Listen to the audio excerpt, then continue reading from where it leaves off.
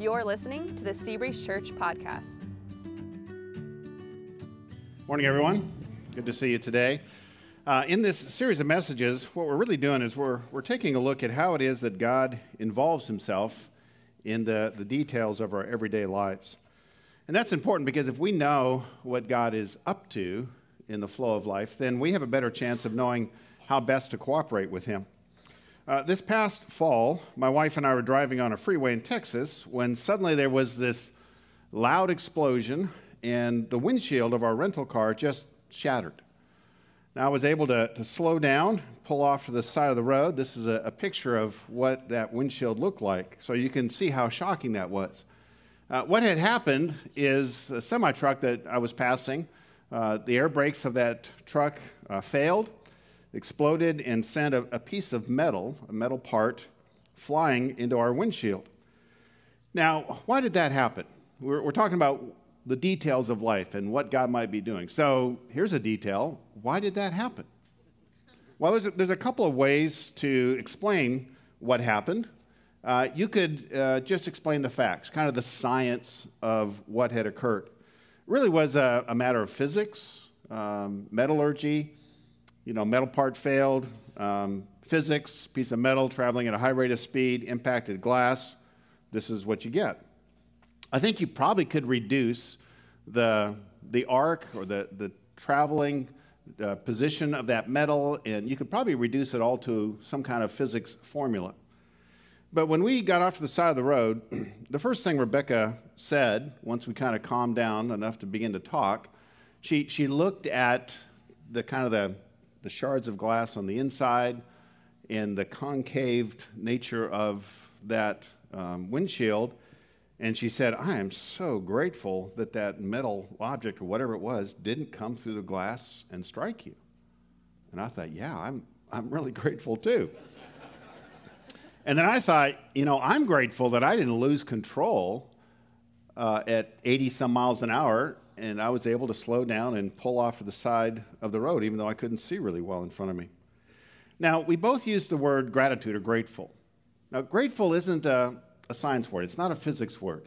It's a personal word. You say you're grateful if someone has done something helpful or kind to you. And the reason we use the word grateful, and if you listen to people talk, especially in moments like this, you'll hear the word grateful used quite often.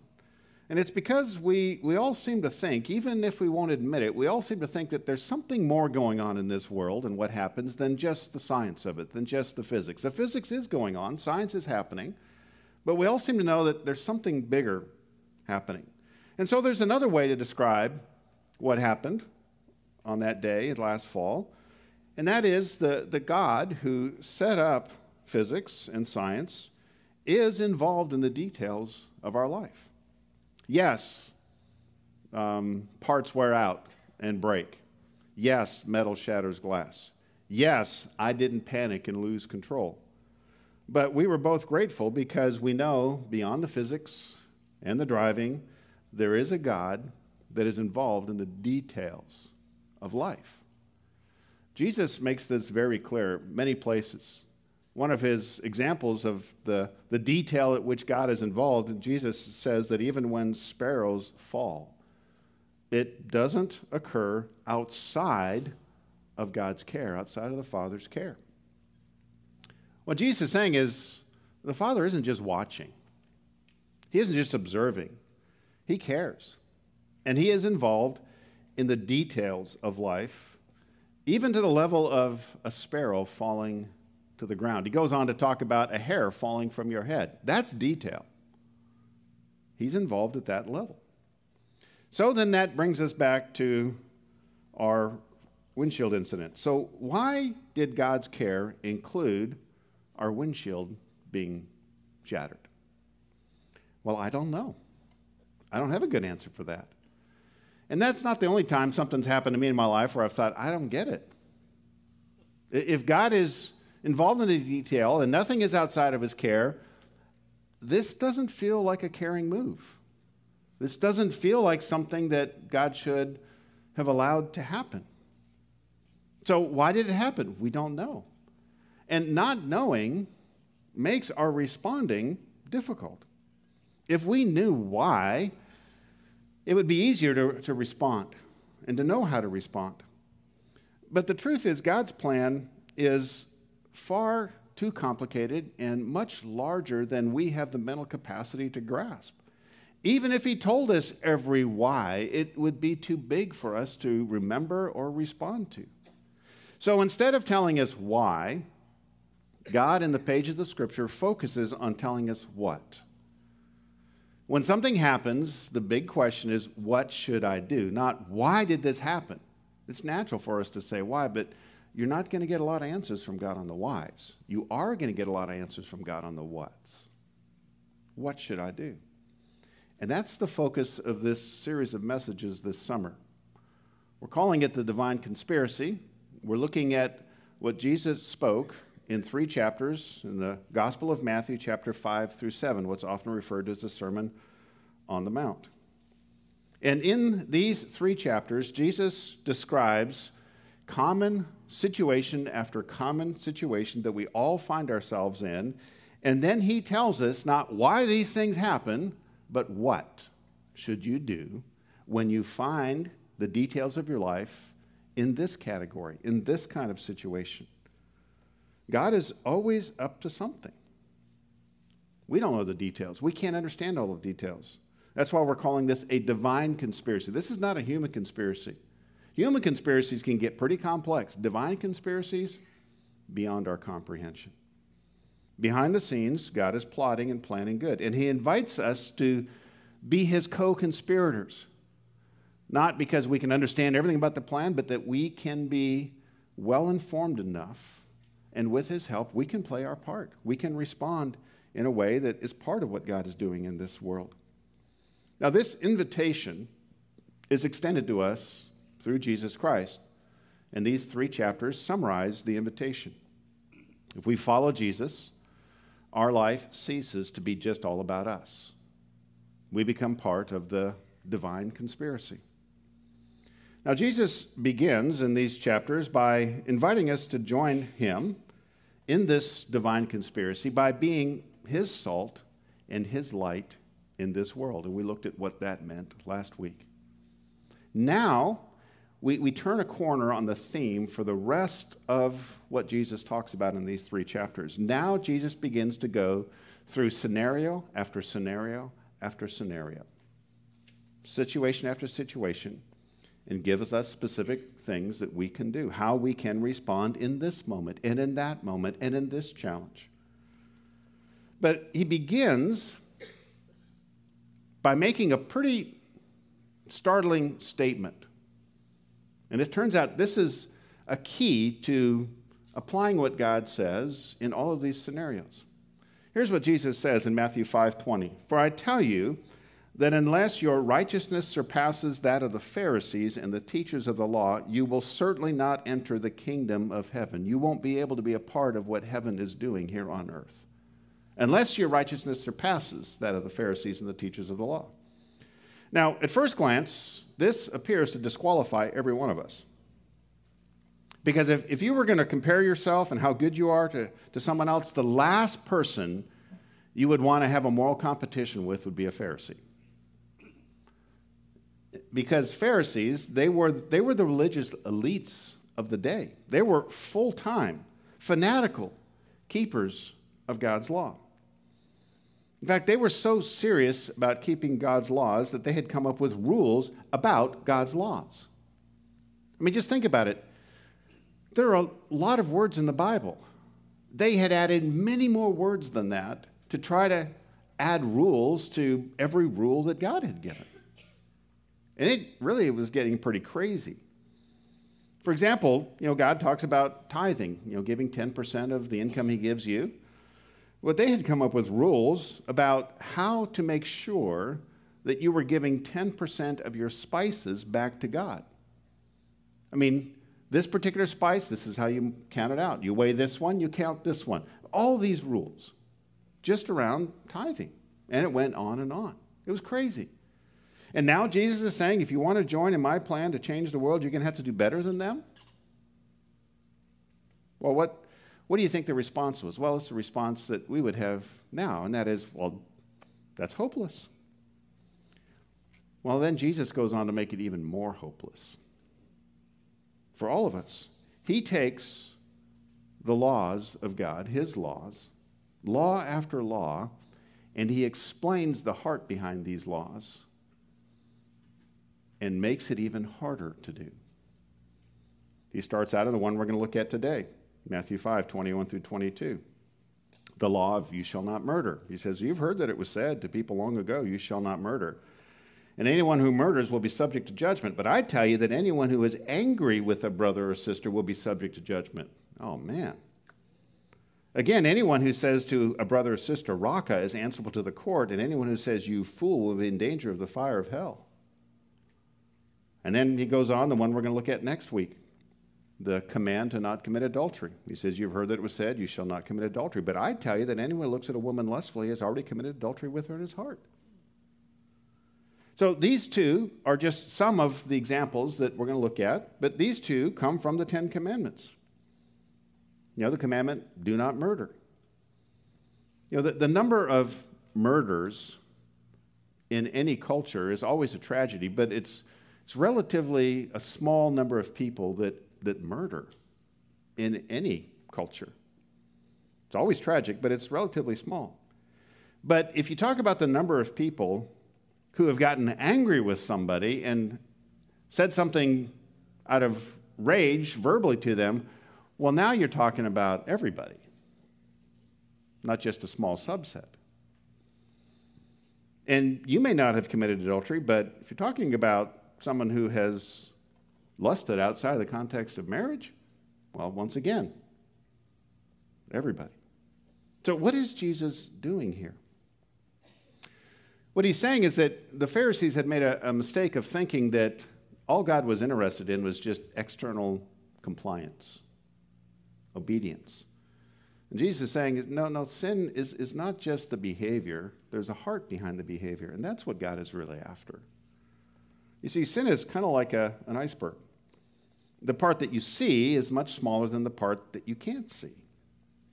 And like an iceberg, the real weight and power are below the surface. It's in the heart that the real sin takes place. The inside you is where the real moral weight of your life resides. And that is where real change occurs. And God's plan is to change our hearts, not just improve our behavior and make us just a little bit nicer. And so the Pharisees who had dedicated their lives to this above the waterline, above the surface acts of righteousness, were off base. They had focused on doing what is right. That the word righteous, the root word, describes what it means. To do what God says is right. But now Jesus is saying that righteousness goes deeper than just the doing, than just the behavior. Righteousness also includes right thoughts, right words, and right desires. Well, under this expanded definition of righteousness, no one then is ever going to be qualified to partner with God in this divine conspiracy. So what is Jesus saying? He's bringing us to an important why in the road. And he's inviting us to make a righteousness choice. And this is the first point of the outline that we're going to look through this morning. There are two righteousness choices that Jesus wants us to be aware of. And that's because there really are only two ways to address an unrighteous person, which is all of us. There's only two ways you can address your righteousness problem. Way number one is your goodness. You ramp up your effort. Now, this is the first choice that makes sense to us and pretty much the place that everyone starts at. You ask anyone, okay, so if God had a plan and he wanted you to be a part of it, can you think of something that would need to happen in your life in order to be a part of God's divine conspiracy, to cooperate better with him? I think everyone would think of some moral aspect of their life that they would need to improve. That's our kind of first instinct. Okay, we're not doing right. And then we just need to crank up the effort. We need to work harder at being good. Now, Jesus knows this instinct, which is why he tells them and us that if we want to take this approach, which is the normal approach, then we are going to have to surpass the righteousness of the Pharisees. What's the response to that? Well, that's impossible. Exactly. That's the point. You and I will never be good enough to be a part of God's plan to change the world on our own power. I mean, just be honest. You and I will just keep messing things up. See, this is the divine conspiracy we're talking about. This is not the everybody do the best you can conspiracy. This is the divine conspiracy. And conspiracies are not just a set of general goals. They are detailed plans over a long period of time. And in order for conspiracies to work, the details of the plan have to be executed pretty precisely. That's just human conspiracies. You take a divine conspiracy, behind-the-scenes plan, well, that takes human conspiracies to another level of precision. The divine conspiracy is carried out by God with flawless precision, and it requires exact execution. One moral failure can't be tolerated to be a part of the divine conspiracy. So Jesus' point really is that none of us can up our moral game enough to be a part of what he is doing in this world. If just one lustful thought or one angry outburst disqualifies us from being a part of it, then what hope do we have? So what Jesus is doing here is he's slamming door number one, your goodness, so that he can show us what's behind door number two. And that is God's grace. These are the two righteousness choices. If you're going to pursue doing what is right, being a part of what God is doing in this world, you only have two options. Up your moral game, your goodness, or operate under God's grace. Now, we prefer door number one. The reason we prefer door number one is because of the possession. You know, the first two words indicate who owns what follows. Whose goodness? Yours. It's your goodness. You own it. It's not God's. Whose grace? God's grace. It's his to give. And here's the key of ownership. If you own it, you control it. We would prefer to be in control than not being in control. Even if we're not good enough, at least there's a sense of our own pride that calls us to say, well, then just do it. Up your moral game, your goodness, your. But if we have got to find ourselves in a position of waiting for God to give us help, that's vulnerable. We don't want to do that. This is why we will not arrive at door number two until we go through door number one and fail miserably at it. If someone thinks they're basically good, they will not accept God's grace. And that's why Jesus is saying, oh, you think you're good because you haven't murdered? Let's go below the waterline and show you what really is going on here, what's really wrong. Okay, then none of us are good enough. And he does this over and over again.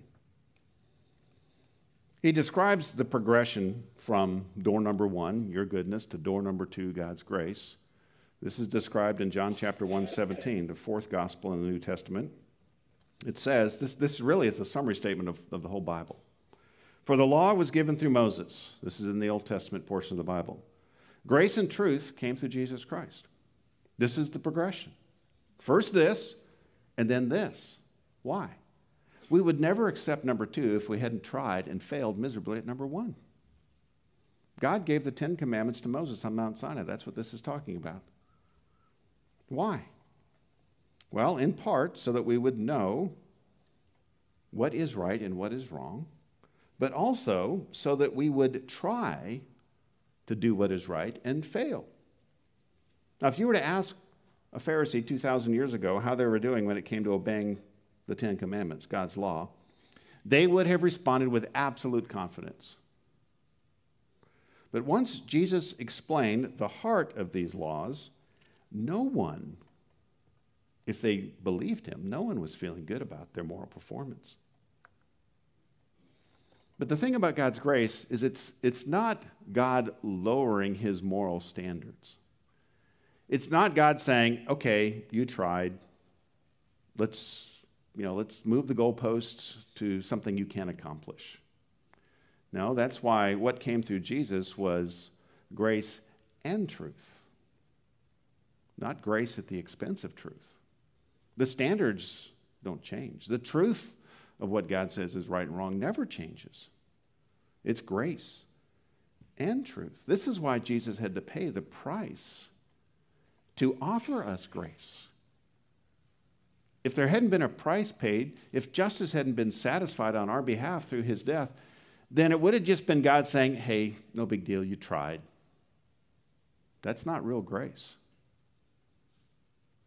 It's grace and truth. So here's a working definition of grace.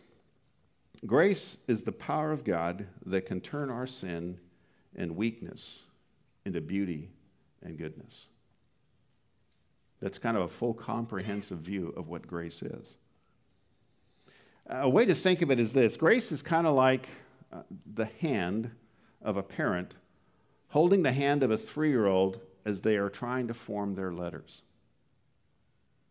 It's the 3-year-old that's trying to make the moves, but they can't. So grace, the parent, is helping them learn to form their letters. So when a parent puts their hands over the 3-year-old's hands and helps them form the letter A, who made the letter A? Well, really both. And that's what grace says. What comes out of our life isn't all us, and it isn't all God. It's actually mostly God with a little bit of us.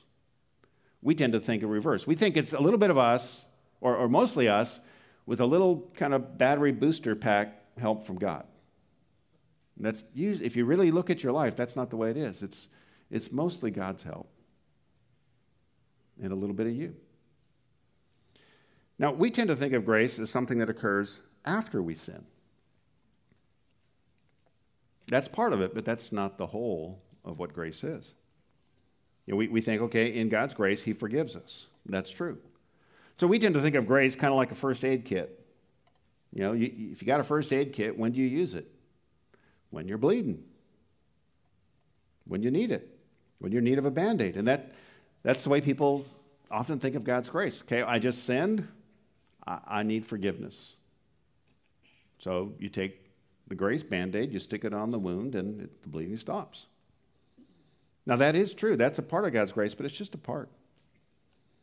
I think a better way of thinking of God's grace is it's more designed to be like the food you eat that powers your entire life. Not just the emergency first aid kit that you use when you are bleeding. God's grace is desired to fuel our entire days. So let me give you an example of God's grace in my life this past week. A week ago today, in the evening, I began to look at my week. I had this sense, but I really began to look at the details of it. And I was struck by how much I had to accomplish and how little time I had to accomplish it. This is not a new experience, but it was a particularly full week for me. And whenever that happens, I feel a kind of a panic begin to rise in me, because these are not just things I'd like to get done. These are things that I have to get done. I mean, I can't stand up here on Sunday and say, you know what, I just didn't have time. Come back next Sunday, we're going to sing another 5 songs. No, these are things that I like this, that I had to get done. And I could begin to feel the panic rise in me.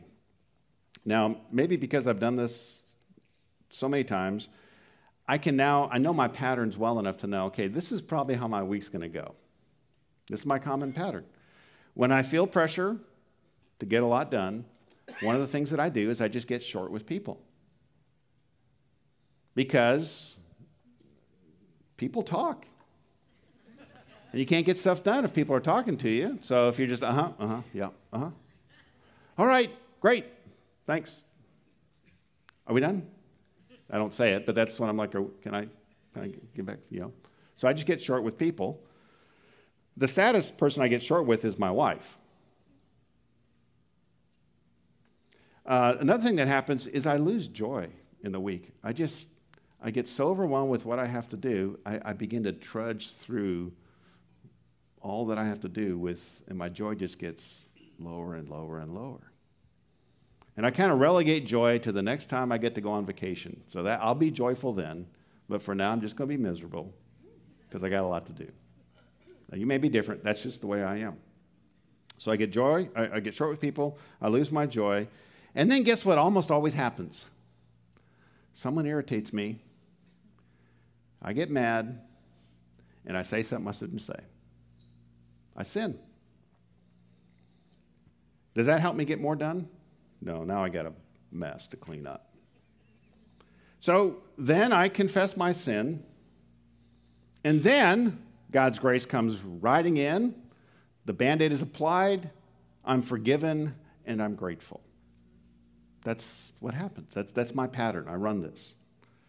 And I had a thought on Sunday night. I thought, you know what? I would like to access grace before I sin, not just after I sin. What if I access God's grace now? And so I began to journal a little bit about what would that look like? What would it look like if God's grace helped me with my work?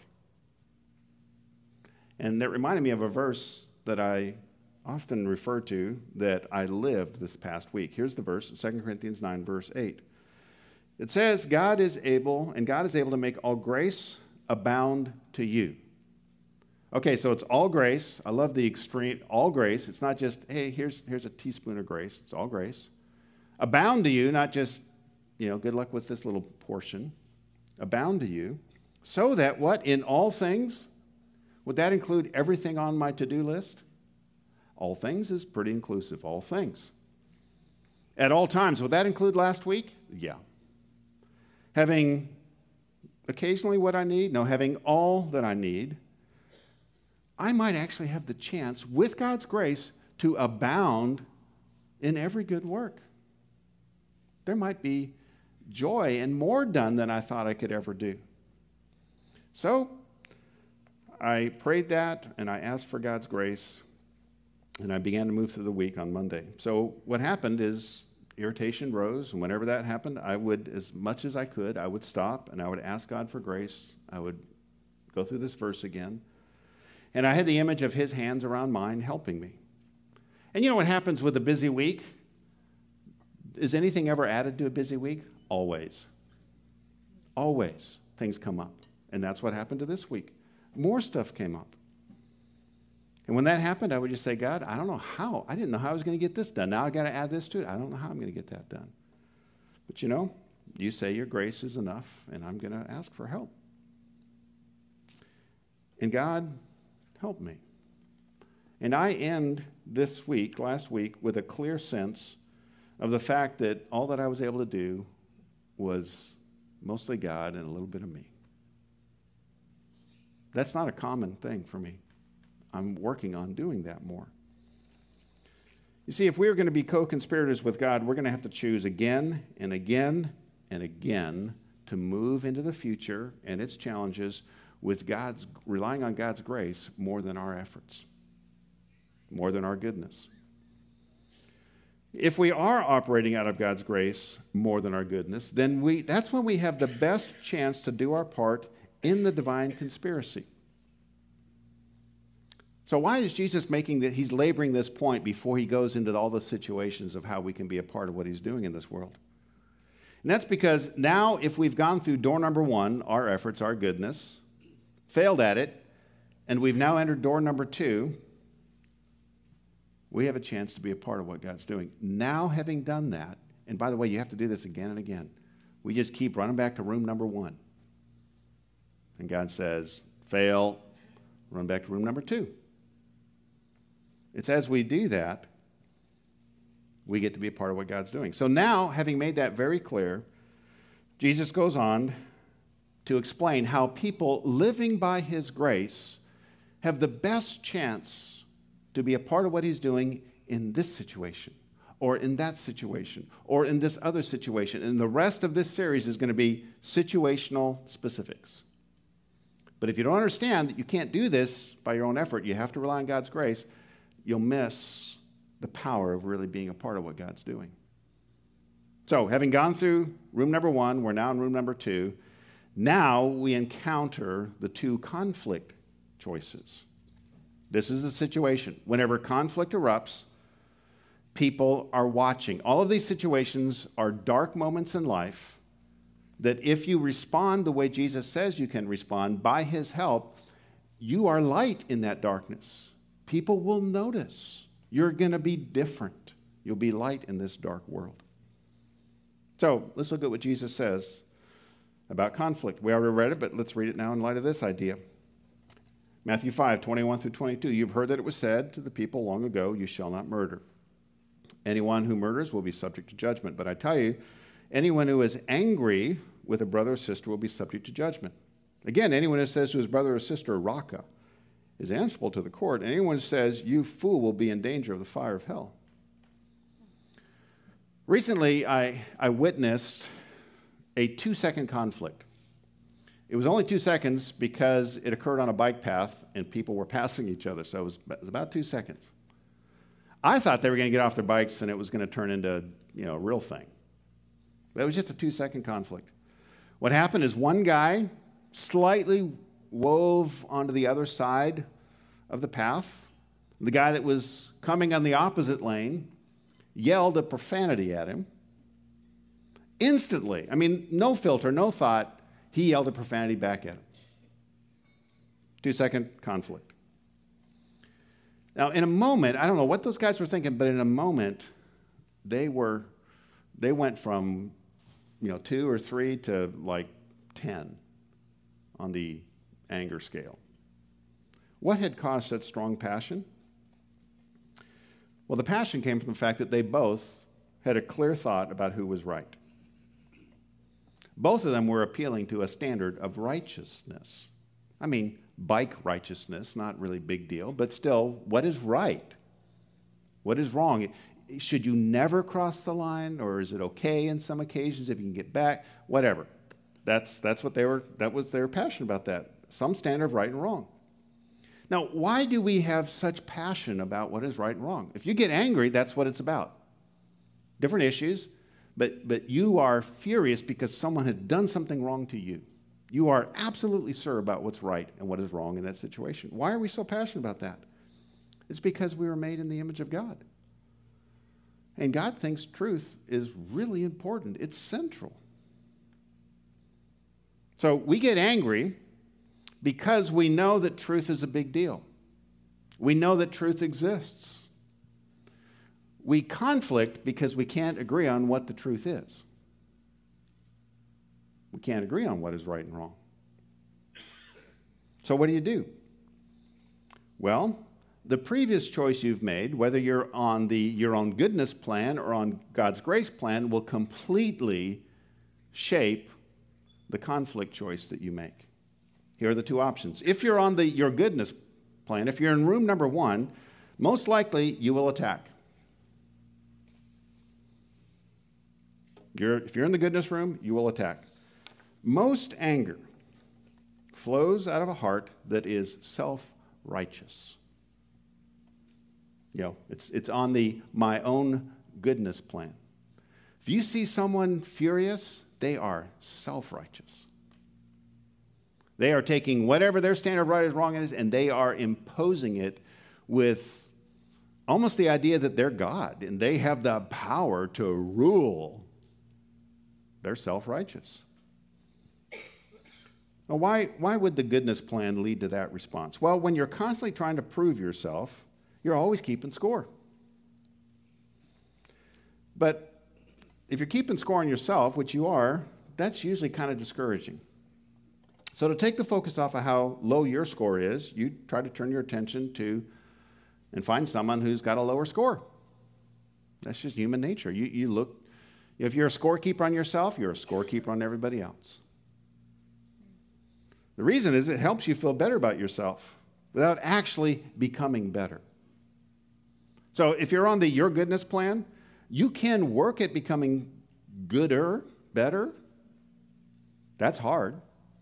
It's easier to feel better about yourself by find someone who's not as good as you. That's what self-righteous people do. Let's be honest, that's what we do. And Jesus exposes how damaging this is to people. You know, there are many ways that we attack each other. Sometimes it is physical. Most often it's verbal. And we tend to think, hey, as long as it doesn't get physical, no harm. And Jesus makes the point, oh no, that's a big deal.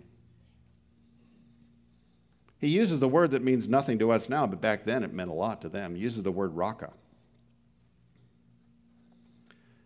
Without getting into too much detail, to translate to the culture of this day, this would be the cultural equivalent of telling someone that they're an idiot or a jerk. Just a one-word, idiot. That's raka. And we tend to think, hey, it's just an observation. It's not a big deal. Jesus says, actually, this is court-worthy. This is trial-worthy. Now, if you're thinking of taking something to court, it's a big deal because it's expensive to go to court. Jesus said, this is not a small deal. This is trial-worthy stuff, in my view. This is very important. It's a big deal to put someone down. Well, then you go on to the next phrase that we do know, you fool. But again, if you look at the Greek word there and what was actually being referred to in that culture, what Jesus is saying is then we start with idiot, jerk, and then we go on to add an obscenity to that. That's what this is. The you fool is you then start swearing. You add an obscenity to it. And you know what that sounds like, right? You add an obscenity to further degrade the one that you're angry with. And Jesus says, you know what? If you ramp it up to that level of contempt for people, Jesus says, God's going to take that personally. What he says is, you're in danger of hell. Hell is the ultimate and final separation of God from a person. What he's saying is, you know, if you start treating people like this, God's just going to pull back. He's going to separate from you. Why the big deal? It's just words. Well, let me ask you this. Why is murder the worst crime in our society? It's because of the value of human life, right? God feels the same way about verbal murder. It's because the human heart is of tremendous value. When we attack, we are undermining what God says is valuable. And we're also undermining what God is trying to do in the middle of the anger. He's trying to surface the truth. That brings us to option number 2, the God's grace option. If you're in room number 2, you have a chance to do this. Your focus is not attacking, but reconciling. You know, if I'm not going to try to prove my goodness because I'm relying on God's grace to do that, then I can and have a better chance to respond very differently to conflict because I don't need to defend myself. That's already been taken care of. Jesus is already defending me. I don't have to do that. So now I'm emotionally and mentally free to think about how might we fix this? How might we reconcile this?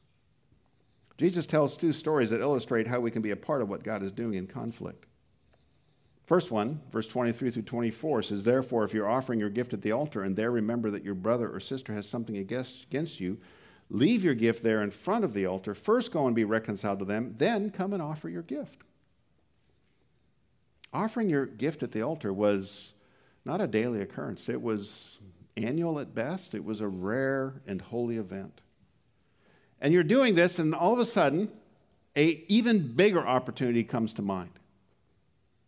And that is, you remember a recent conflict with somebody. Jesus says, at that point, drop everything, leave your gift, and go work on this relationship.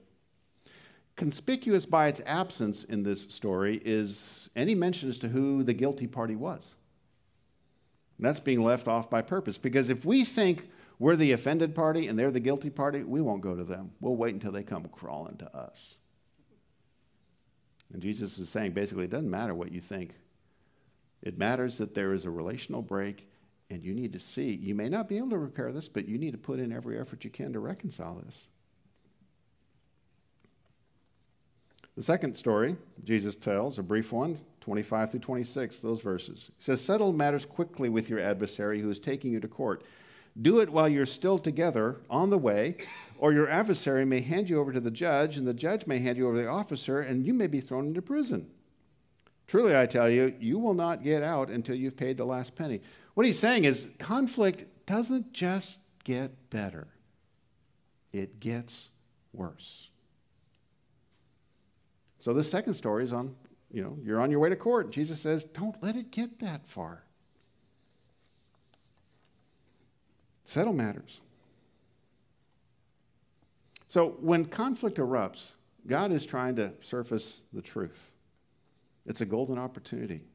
It's an invitation of grace. And what he's saying is don't get in the way by making it all about you. Don't act like God, the arbiter of all truth, and attack. If you attack them in anger, you're pointing to you as the source of truth, and you aren't. So anger is right. This kind of thing can't wait. But the question is, are you going to approach anger through door number 1 or door number 2? Your goodness or God's grace? If you're trying to run your life on your own goodness, you're on your own. It's a fight. If you're looking to God's grace, you're in position to turn the challenges of life, like conflict, into a divine conspiracy moment. Let's pray.